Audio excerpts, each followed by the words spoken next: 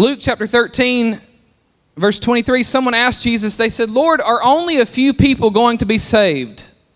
Lord, are only a few people going to be saved? He said to them, make every effort to enter through the narrow door, because many, I tell you, will try to enter and will not be able to.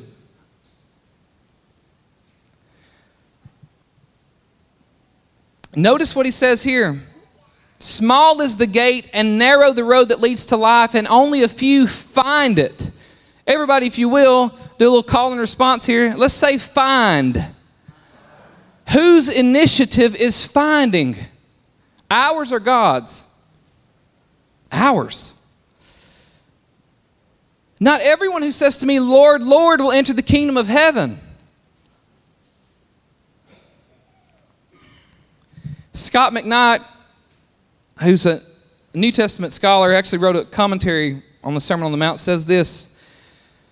He said, you can avoid these texts if you wish, but anyone who has spent much time with judgment text in the Bible knows that the Bible teaches that our final destiny is determined by works. We may be saved by faith, but we are judged by works.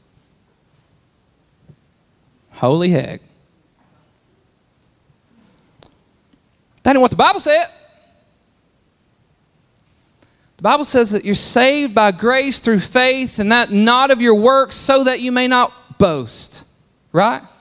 That's what the Bible says, Ephesians chapter 2. But what does the Bible also say? Narrow is the gate. Small is the gate, narrow the road that leads to life. Only a few find it. Dietrich Bonhoeffer, who we've pulled from a lot in this sermon, he says this: to give witness to and to confess the truth of Jesus, but to love the enemy of this truth, who is his enemy and our enemy, with the unconditional love of Jesus Christ, that is the narrow road. I'm going to say it again. To give witness to and to confess the truth of Jesus, but to love the enemy of this truth, who is his enemy and our enemy, with the unconditional love of Jesus Christ, that is the narrow road. What's the narrow road? Love your enemy. Few find it.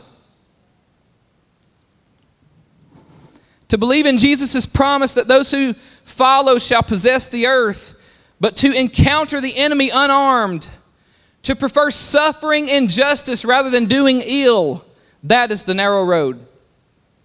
To perceive other people as being weak and wrong, but to never judge them, to proclaim the good news to them, that is the narrow road. Few find it. Jesus' salvation is universal. He has died as the second Adam, restoring all that the first Adam has lost. As in Adam all die, according to Paul in Corinthians, so in Christ shall all be made alive. How many? All. But what is Jesus saying here? Yes, salvation has been made available to every single soul, but few find it. Because what is the way of salvation? It is the Sermon on the Mount. The wide gate is the gate of whatever pleases you. And here's what we're told currently. Here's where false prophets have crept in among us. God is unconditional love, and religion is not a matter of rules. Religion is a matter of tastes, and morality is a matter of choices. They're all the same. Everything is relative. Follow your own star and pleasure, for all ways lead to God. Do all ways lead to God? If they did, Jesus would not have had to end the Sermon on the Mount with warning after warning after warning. Here's what I need you to hear me this morning, because this is where our paradigm has to begin to shift right here. Salvation. For the most part, if you grew up in the South, you were saved because you wanted to preserve your life, not because you wanted to forfeit it. which is why the salvation you experienced has produced nothing like the fruit of the Sermon on the Mount. Because the way you were converted was this: hell's hot. You're going to it if you don't confess that Jesus is Lord. Right now, if you were to die right now, Alex Grayson, if you were to go out here and run across that train track and that train just smashed you, son, where are you going to go? Well, clearly, every selfish person in the world is going to say, heaven. Make hell hot and everybody's going to heaven. But that ain't the way Jesus did it. So the way a lot of us have experienced salvation, if we come to Jesus trying to preserve our life. And Jesus says this: he who seeks to save his life will lose it. But he who loses his life for my sake and the gospel's will find it. If you were saved by a hot hell, you know that it did not produce the fruits worthy of repentance. Because I was, and it never did.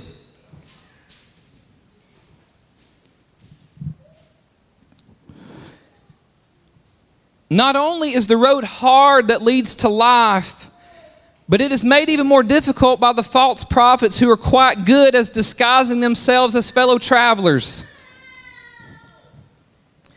Notice this: Jesus doesn't warn us at the end of the Sermon on the Mount about the persecution we will face as sinners or as Christians. He doesn't warn us about the coming persecution. He warns us about false prophets who would lure us onto a road that is easy. Jesus doesn't say, it's going to get hard if you worship me. If you submit your life to me, the Roman government will find out and you are going to be a threat to them. Therefore, in the same way that they extinguished me, they're going to try to extinguish you. He didn't say that. He said, your threat is among you.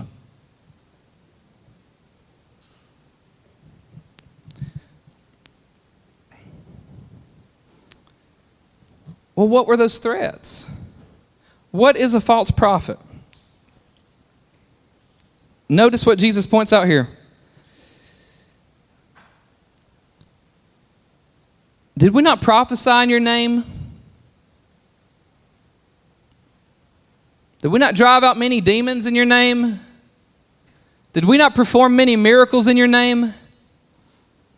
How many of you know that most of the people that we esteem as those who are anointed by God are those who can prophesy, drive out demons, and perform miracles?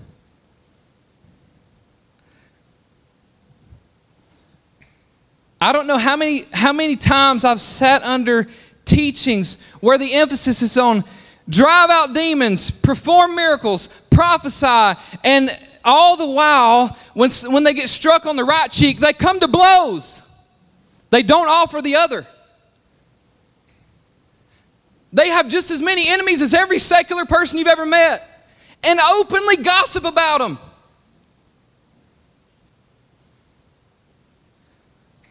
They don't commit themselves to their wife the way the Sermon on the Mount would lead you to. Jesus said, I'll tell you how you can tell whether or not the prophet is true. Watch their character, not their charisma.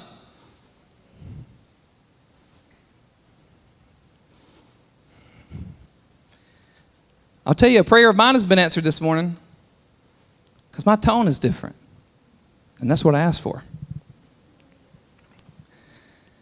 A Jesus, we'll get to that. That's going to hit us too hard. I won't do that one yet. The fruits Jesus commands in his Sermon on the Mount, they are less sensational and they're more simple. They are revering Scripture's commandments. They are casting out one's anger. The miracle of sexual purity and marital fidelity. Here's you one. The careful speech that does not misuse God's name by oaths or careless speech. And most deeply, the heart that extends itself even to persecutors and enemies. This is the fruit worthy of a prophet who's telling the truth. Now, here's an issue that we must address. When we start talking about kingdom of heaven, most of us have been hardwired to think we only get to see that when we die. Right? Anybody? when I say kingdom of heaven today, I'm not talking about life after this life. Okay? We'll get to that. Here it comes. This is Scott McKnight again. He says, is Jesus hereby being a radical exclusivist, or one who thinks few will enter the kingdom while the vast majority of humans, most of whom on the world stage have not heard of Jesus, will be sent to hell? Is this what Jesus is saying? Few will enter the kingdom while pretty much the majority of folks who've ever been created are going to hell. Do you know how many folks in the world are Christian right now? Not nearly enough to merit a claim like this one. For as in Adam all die, so in Christ all shall be made alive. How many of you have branded yourself as Christian before in your life and know that you did not produce fruit worthy of repentance? In this room. Come on, I need some hands up in here. I prayed this morning that we'd have more black people in this church. Because y'all ain't near loud enough for me. I'm going to tell you that. I'm serious.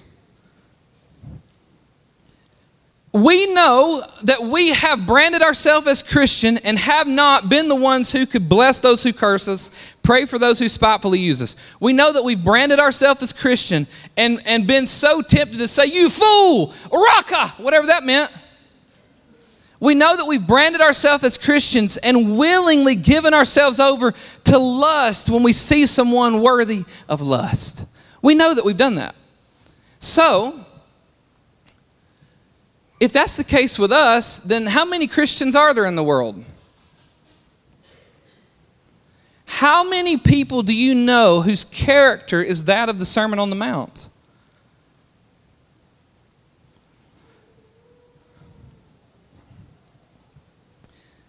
If that's the case, then surely Jesus is not saying, unless your character looks like that of the Sermon on the Mount, you're going to hell. Because if that's the case, see y'all in hell. I sure hope y'all are awake, because it's about to get good. Woo! See, I need somebody playing the organ, somebody going, yes! Anyone who makes a matter-of-fact claim regarding the after-death destination of any person should receive immediate dismissal. Y'all need to hear that. Anyone who makes a matter-of-fact claim regarding the after-death destination of any person should receive immediate dismissal. You don't know if anybody's anywhere after they die. And I don't either. And that's not what Jesus is trying to get us to see. He's not concerned about after death. He's concerned about now. In the debate about Christianity and the world's religions, it is fair to say that there has almost been an unquestioned assumption that the only question we've asked in our evangelical endeavor is what happens to the non-Christian after death. I want to say this. This is the wrong question. And as long as it remains the central question, we will never be those who walk according to the way of truth. Boy, this is a good sermon, and this is the kind that gets you fired. Thankfully, my wife makes my money. When Christianity is no longer reduced to the next age after death, we are then able to ask the essential question, and this is the question of today, the question of this sermon. So if you've been asleep, take you one of these right here. They are gifts, and they're free, and we don't even charge you for them right here. Through your nose. Get you one of those. It's time we get this. Here it comes. What is the meaning and goal of this common human story in which we are all, Christians and non-Christians alike? What is the goal? Why are we here? That's what we got to talk about today. Because that's why Jesus is giving these warnings. Brother Eugene Peterson, Saint Eugene Peterson says this. This is his rendition of this scripture. He says, "Be wary of false preachers who smile a lot." Y'all can judge me. "Dripping with practiced sincerity. Chances are they're out to rip you off some way or other. Don't be impressed with charisma. Look for character. Who preachers are is the main thing, not what they say. A genuine leader will never exploit your emotions or your pocketbook. These diseased trees with their bad apples are going to be chopped down and burned.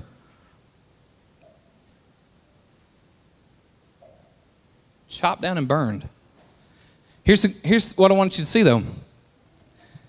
False prophets aren't, this language of prophet is something that when we hear it, we immediately put it into church settings. But this could be anywhere. This is someone who is acting like they have accessed the truth of the universe, and now the only way you can get it is if you buy their books.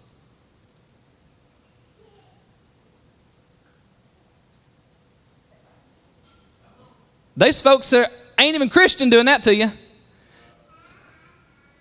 We are all, whether or not we realize it, hear me here, we are all being discipled. Every single one of us are being discipled. You are submitting your life to the tutelage of a rabbi. We just got to figure out which one. Because every one of us are serving a teacher. Every one of us have somebody we say, they have what I want, and whether or not we realize that we are being formed into the image of the one we are following. A good way to examine that is, where do I spend most of my gaze? Where does my time go? Who gets most of my attention? Who am I trying to impress? That is probably my rabbi. So ask ourselves that question. Who's getting my attention? What has captivated me? And here's the most important question. Does that prophet bear fruit worthy of repentance? What do they think about money? How do they treat their spouse? Are they swift to hear, slow to speak, and slow to wrath? Do they consider the poor? I can't tell you how many conversations I've had with preachers. Preachers, I use that word very intentionally because I hate that word.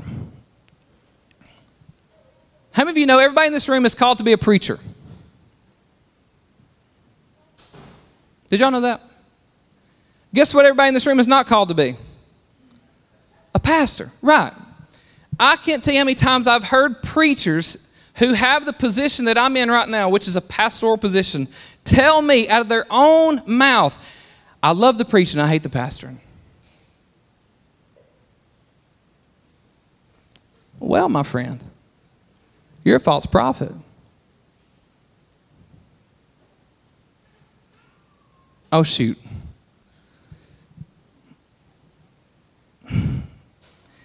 We're saying some stuff today, son. Burning it down. Let's keep going. So the false prophet, they prophesy, they cast out demons, they do many deeds of power. In 1 Timothy chapter 4, Paul is writing to Timothy, and the false prophet is trying to get them to prohibit marriage and trying to get them to abstain from foods. Well, why would they do that? There is a version of this still going on in the world today. I don't have time to get into all this. But I'm going to read you this little part right here. This is a little commercial break. Paul's admonitions here of the false teachers, the ones who are prohibiting marriage and requiring abstinence from particular foods, is influenced by a popular Hellenistic thought going on in that time that regarded spirit and matter. If the physical universe they deemed is evil, people who are truly spiritual should avoid any involvement with the physical universe. The more one withdraws from it into an ascetic life, the closer one is to the life God intended, which is why abstinence from food and marriage will be a practical result of such a view. Why do I take time to say that? Because, y'all, there's too many people who are using the name of Jesus to exploit the followers of Jesus without submitting to the life of Jesus. I talk to too many of y'all in here who are submitted to teachers and who you've discipled yourself to folks who pervert the name of Jesus to exploit you so you'll serve them so that they can get you to serve whatever wicked, deceitful doctrine that they're handing out. If it doesn't look like the fruit of the Sermon on the Mount, it is the deceitful doctrine of devils. I I know I ain't like me this morning. I want to be chilled out too. But I'm responsible for folks. I want to cut up too. Y'all been with me. All I want to do is laugh and drink beer. But one of us has got to get serious today.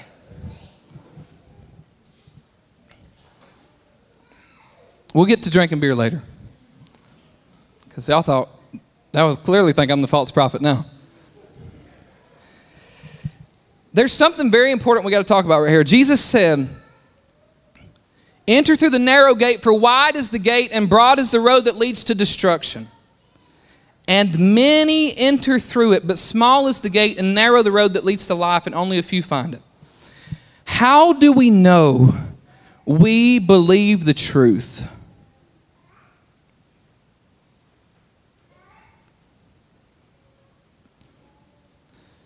When I moved to Knoxville, boy, my daddy got so worried about this. When I moved to Knoxville, I joined an Islamic community as an assignment for seminary. That's the key part. So I stopped shaving so that I could fit in at the mosque. I went in. It was a class called ethnography. In ethnography, you can't study as an anthropologist. Anthropologists go and observe from without. Ethnographers go and study from within. So I submitted myself to the Muslim community in Knoxville. I start going to the mosque. I start eating dinner at Khalid's house. I interview for a job at Yasin's Falafel House, which 7 years ago was voted friendliest restaurant in the United States of America. Thanks to Good Morning America. Y'all can look them up. Yasin's Falafel House. You'll see Yasin standing there smiling. I still have a group me on my phone, an active group me called Yasin's Falafel House. Next time you're in Johnny, you should go next time you're in Knoxville. It's a great place to eat. And my responsibility was to answer the question, do Muslims and Christians worship the same God? But I knew going in, Christians and Christians don't worship the same God.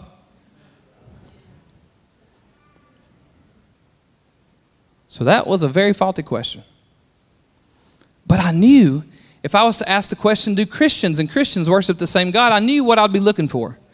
I'd be looking for someone who believed the truth. I'd be looking for someone who didn't look like the majority, because I know that this is not a majority way. This is a way that few find. This is a way where people who have money don't consider it theirs, but they consider it ours. I hadn't met many of those folks who believe the truth. I hadn't met many folks until I got to Knoxville who would literally take a slap on the face and say, I'm still here for you. I hadn't met many folks who would actively every Wednesday and Friday find out who had hurt them and cursed them and betrayed them and actively pray God bless them and restore them. But I had found some folks. And so I knew what the truth looked like. So here's some of the things I started discovering about how do we know we're even on the way? How do we know we're even on the road that few find? Remember this, Jesus never defends what he believes.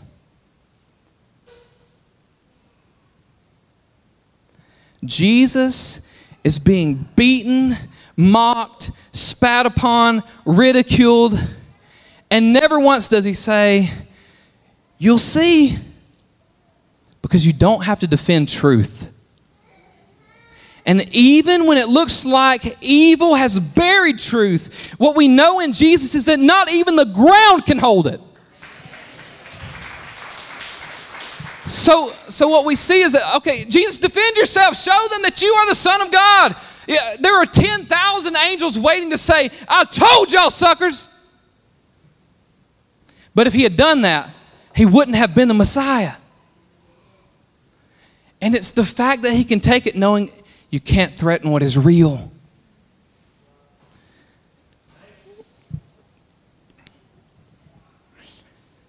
Only a truth claim that values humility over inexorability has the claim to be truth. Well, here's where we stop and say, what the heck is inexorability? Somebody, what is inexorability?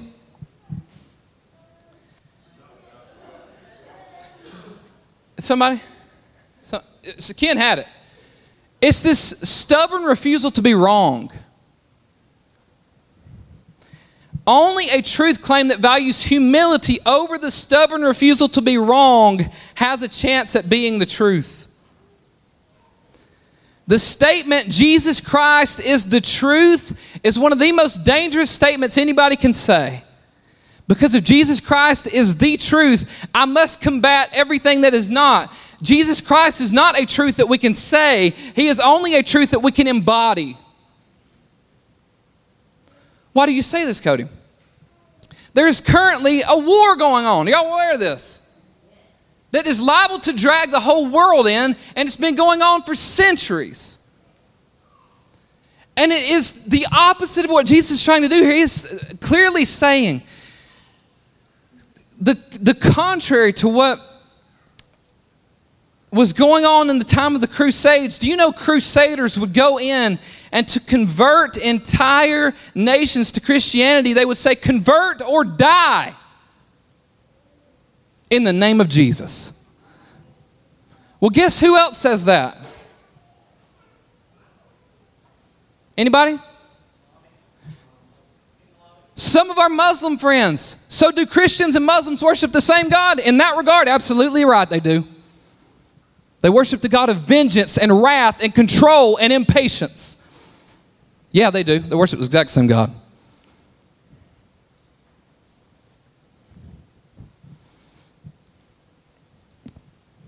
Woo! Good Lord, I didn't know this would happen this morning. But we're getting there. To make the claim that Jesus is Lord is something we do with our ethic more than what we do with our mouth. What does that mean?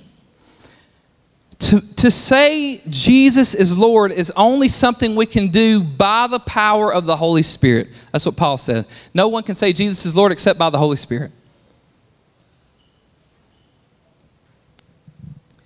If I say, just like Jesus said, Lord, Lord, in the name of Jesus, be healed. Lord, Lord, may this demon be cast out. Lord, Lord, I have a word. And my life does not look like one who is loving and merciful and patient and kind and gentle, then I do not worship the Lord Jesus.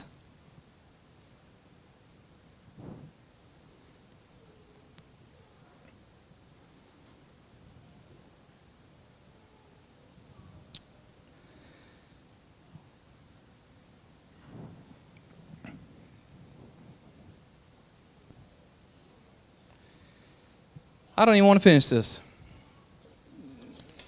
I just read through it. I don't like it. We're going to stick with where we are.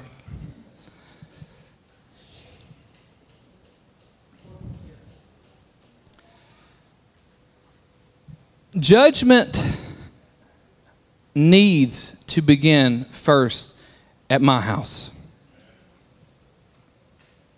And what I learned from Jesus is that when it does, I will either show back up at my neighbor's house who I wanted to condemn and find that he did not have a speck, or I will at least be seeing clearly enough to remove it from his eyes.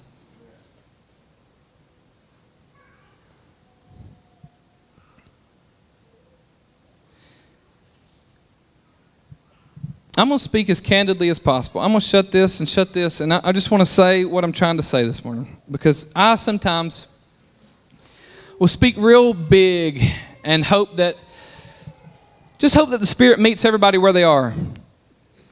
But I'm going to speak as matter-of-factly as I can this morning.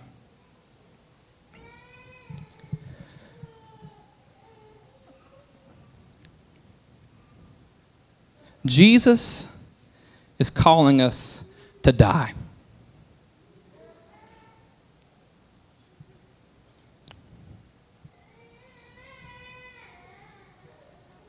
And until we do,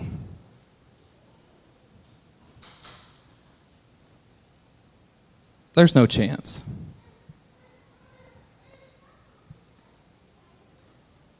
He's calling us to die to the fear of people's opinions. He's calling us to die to the impatient temptation of anger. He's calling us to die to a misconception of freedom. He's calling us to die to vengeance. He's calling us to die to vindication. And he's saying, if you will die, I will give you life. If you will die, you won't have to die again. Jesus ends the Sermon on the Mount with some of the scariest words ever. And the worst thing we can do is try to project it onto somebody else. The best thing we can do is say, God, am I on the narrow road?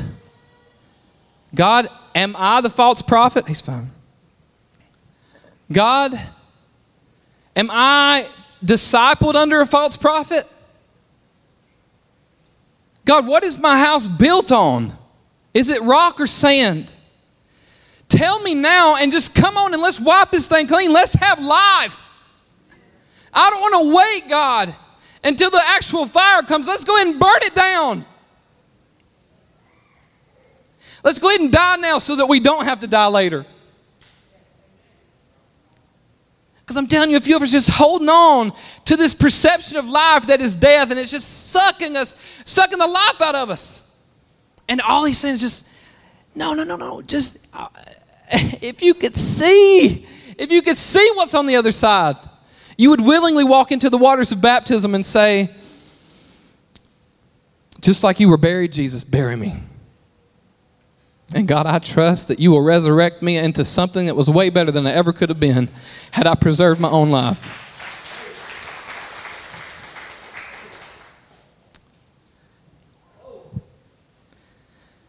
Y'all, it is not often in our church that we will run across this opportunity, because the way we do church is we pick a book of the Bible and we go through it line by line by line by line.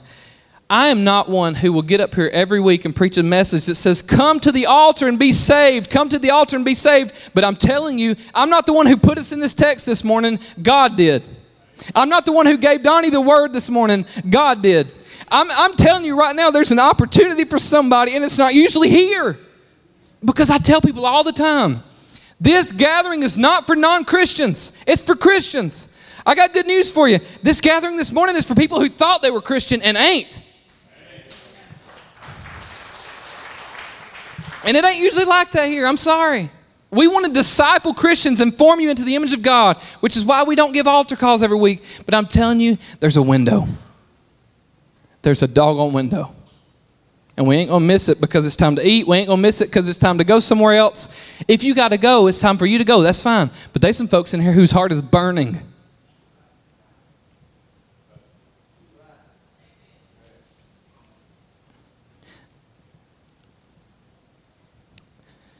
And I'll tell you what we'll do. We'll head straight to the doggone river and baptize your butts. I'm serious. No, I'm for real. Somebody's getting baptized today. Alex is going to help me.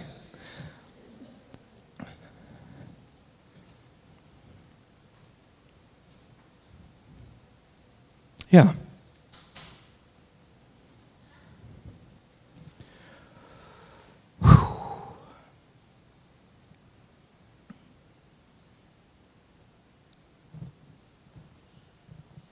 I asked God this morning, I've never asked him this, ever.